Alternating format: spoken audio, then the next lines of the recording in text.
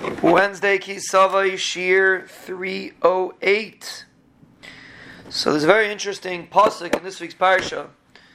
The pasuk right before Revi is describing Klal Yisrael's madrega, and the pasuk says, "L'sitcha elyon al kol hagayim asher asad ben Shalom will make you above all the gayim, l'shila l'shem l'tefares, to have praise, to have a name, to have beauty."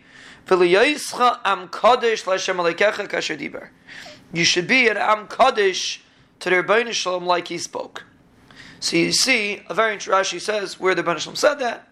Rashi makes the pasuk.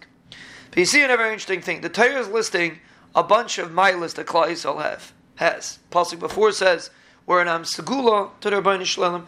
Ula Sitcha Elyon, the pasuk says we're above the Goyim for Tila, Shem, Teferes. But the ultimate peak, the ultimate attainment that Klal Yisrael has is Am Kaddish L'Hashem Elokecha Kasher Diber, to be Am Kaddish for their Rebbeinu Shalom, and that's the limud.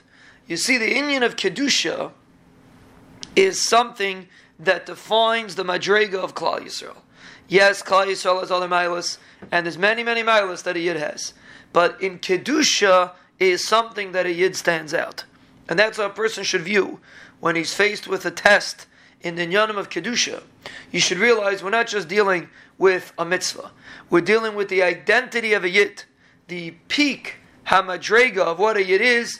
We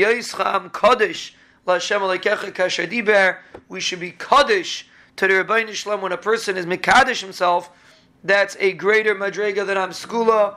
It's a greater madrega than Elyon. It's a greater madrega than Tehillah, Shemul, Teferes. The madrega of Kedusha is the peak of our relationship with HaKadosh Baruch Hu.